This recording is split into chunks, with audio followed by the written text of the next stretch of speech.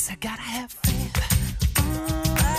You're listening to Faith at Work, brought to you by LymeRevive.org. Information and healing for Lyme disease. Now to our host, Carl Grant. Welcome to Faith at Work. I'm Carl Grant here with Marcus Bullock, CEO of Flickshop. Thanks for joining us, Marcus. Thank you so much for having me, Carl. So, Marcus, you had quite a journey in your work life. You're running Flickshop, high-profile company in this area, but it's been a journey to get there. Tell us about it. You know, I'm so blessed to be able to be here. It's been an awesome journey. Running one of the mobile applications that connects families back to prisons has been interesting because I learned that while I'm very familiar with the space, there's so many people who just don't understand the surroundings around going to prison, what happens in prison, and why it's important to keep the family connectivity together. How did you come up with the idea? You know, it's interesting. I went to prison when I was 15 years old. It was about a week after my 15th birthday. I made a mistake. I stole a car from someone. One of the worst decisions I've ever made. I was a kid and I didn't even realize what was happening when that decision that I made landed me in front of a judge, listening to him sentence me to spend 8 years in adult maximum prisons just a few weeks after I made that choice. So our listeners aren't going to necessarily know what Flickshop does. Yeah. So I think of it as the Instagram for inmates. How would you describe it? Yeah, you know what? So it's interesting because that's what we're famously known for now, the Instagram for prisons, like how we're sharing pictures with people in prison. Now, let me explain to you. The interesting thing about prison, I don't know if I want to call it interesting, but in prison, there's no internet. So there's no Facebook or any Instagram or Snapchat, emailing, texting. All of the methods of communication that we're accustomed to out here in the community, they aren't there. But that's the place where you need the most connectivity. It's the place where you need someone to lean on to say, hey, you know what? Brighter days are ahead of you. 95% of the people in prison are going to come home one day, and we want to ensure that they come home and have a success path that's waiting for them. So what we did, we built a mobile application to kind of sort of stretch our arms out a little bit further than the internet can do. Our users are able to take a picture, add some quick text, press send, and for 99 cents, we take that picture and text and print it on a real tangible postcard, and we ship it to any person in any prison anywhere in the country, just to be able to make sure that we're able to get around that barrier of family connectivity in an environment where the internet doesn't exist. Now, when you got out after 8 years, were you exposed to a new world of cell phones, and what had changed over those 8 years? You know, it's interesting because when I went to prison in 1996, so it was right at the beginning of the internet. In fact, none of my friends had computers in their home when I left to go to prison. And then when I came home, there was Google. Right. And so like now you have these iPhones and, BlackBerries and all of this, these methods of communication that I hadn't been accustomed to. When I left, there were payphones and pagers, So now coming home back into an environment where everything is moving as quickly as the microwave buttons in my kitchen, it was definitely an adjustment. Now, Flickshop wasn't your first business. You actually became an entrepreneur while in prison. Tell us that story. Yeah, the entrepreneurship journey for me has been fun.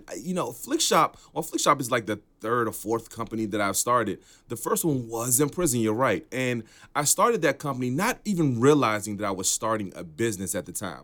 I really just wanted to try to teach myself how to be employable or be ready for my release when I came home. I mean, remember, when I went to prison, it was like a couple of weeks into my 10th grade year in high school. And so I didn't really have the experience that was necessary in order to be able to come home and build a sustainable life for myself. That first business was a catalog business that I built in prison, and whoever thought that was going to be the beginning of what spawned what's now one of the fastest growing technologies that's available to this community. Well, you're being modest. I know that you did so well with that business that you bought your mother a house, and she's proud of you because I met her not too long ago, and that was a real thrill. So, Marcus, tell us about your faith journey. I grew up in the church. My mom, she was a minister. I remember sitting at my mom's trial sermon when I was about 10 years old, and I knew then that was going to mean that we were going to be in church 7 days a week, every week. From choir rehearsal to the ushering practice to youth fun night. I mean, we lived inside of the church. And it was interesting because at that time, as a kid, I'm being forced to go, and I really didn't have a relationship with Christ. While I was, I had given my life to Christ, and I knew that God exists. I knew that he was there. But I didn't understand what seemed to be magic of church, right? Like I didn't understand, there were people that would speak in tongues, and there were people who believed in something that could save them from calamity. And I just couldn't quite understand that. My brain couldn't wrap around it.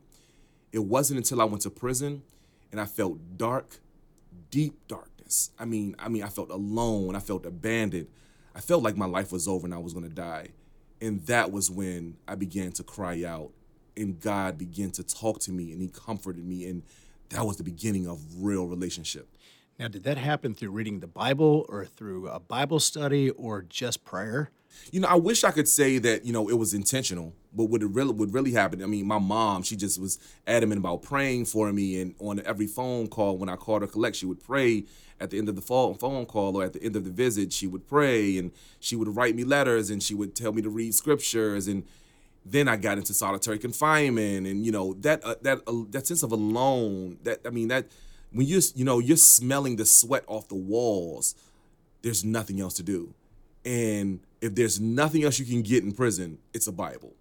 And so I would read the Bible and I prayed because I just needed some comfort. I needed to feel like there was life that was after this solitary confinement sentence. Like it was like I was in prison, but I was in prison inside of a prison.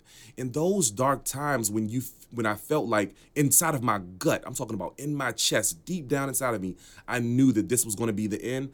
I had to cling on to something, and the natural thing that I began to gravitate to was the Bible.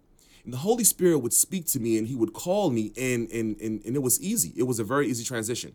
And what it did was it gave me a sense of hope, and now I had ambition. And then after ambition, it came more prayer. And when my prayer life increased, then my relationship got better.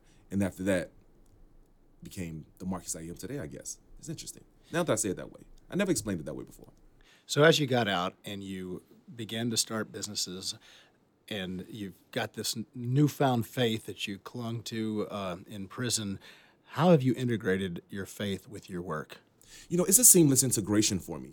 I look at the work that I do as ministry, Carl. I mean, I was blessed to be able to have a mom who loved on me during the roughest time of my life. I mean, it was really, really, really hard. I mean, I'm downplaying it when I say it was hard, right?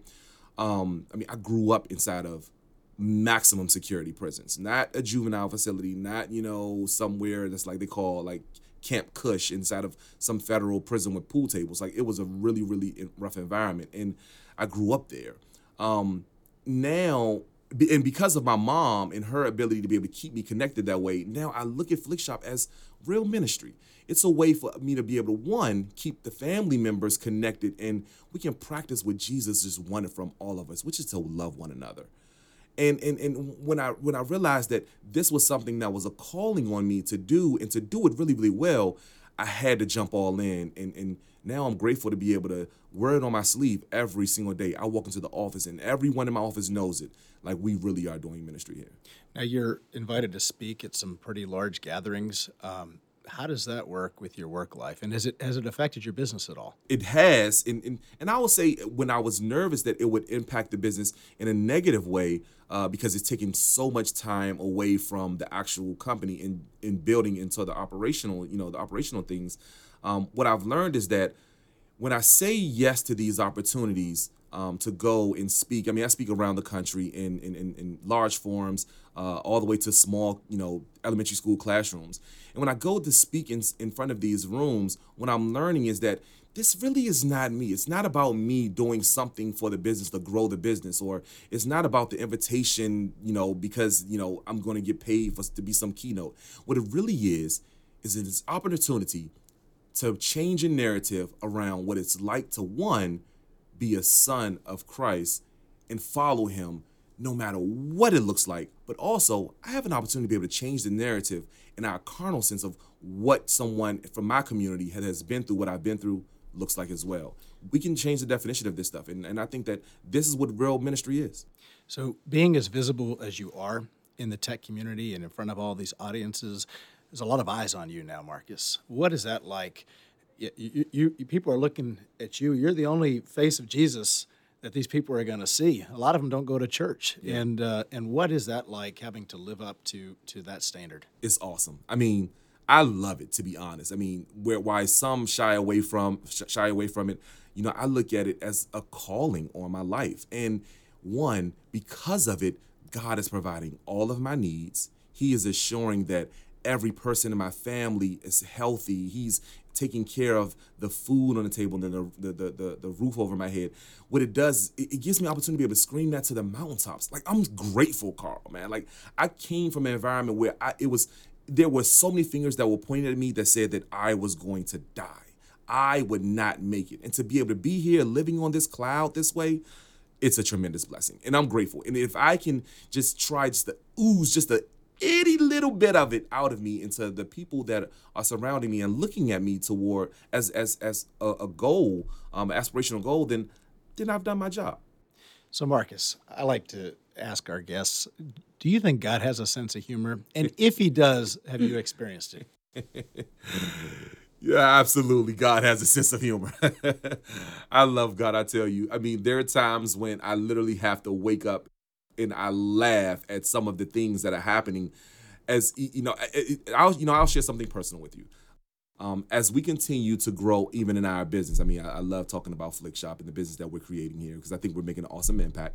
Even as we grow our business, the things that happen that I know or I believe should be happening with our business, whether it be connecting with the right customer or hiring the right personnel, or even meeting the right investor to invest in our company.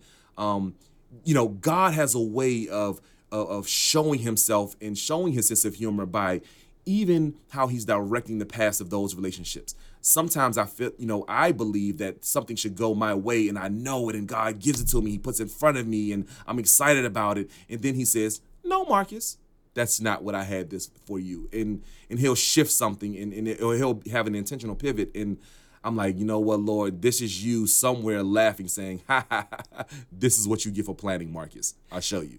Well, Marcus, you're always smiling and you're always happy and always in a good mood. I'm sure you aren't like that 24/7, but every time I see you, you are. So I appreciate it, and I appreciate you sharing that with us.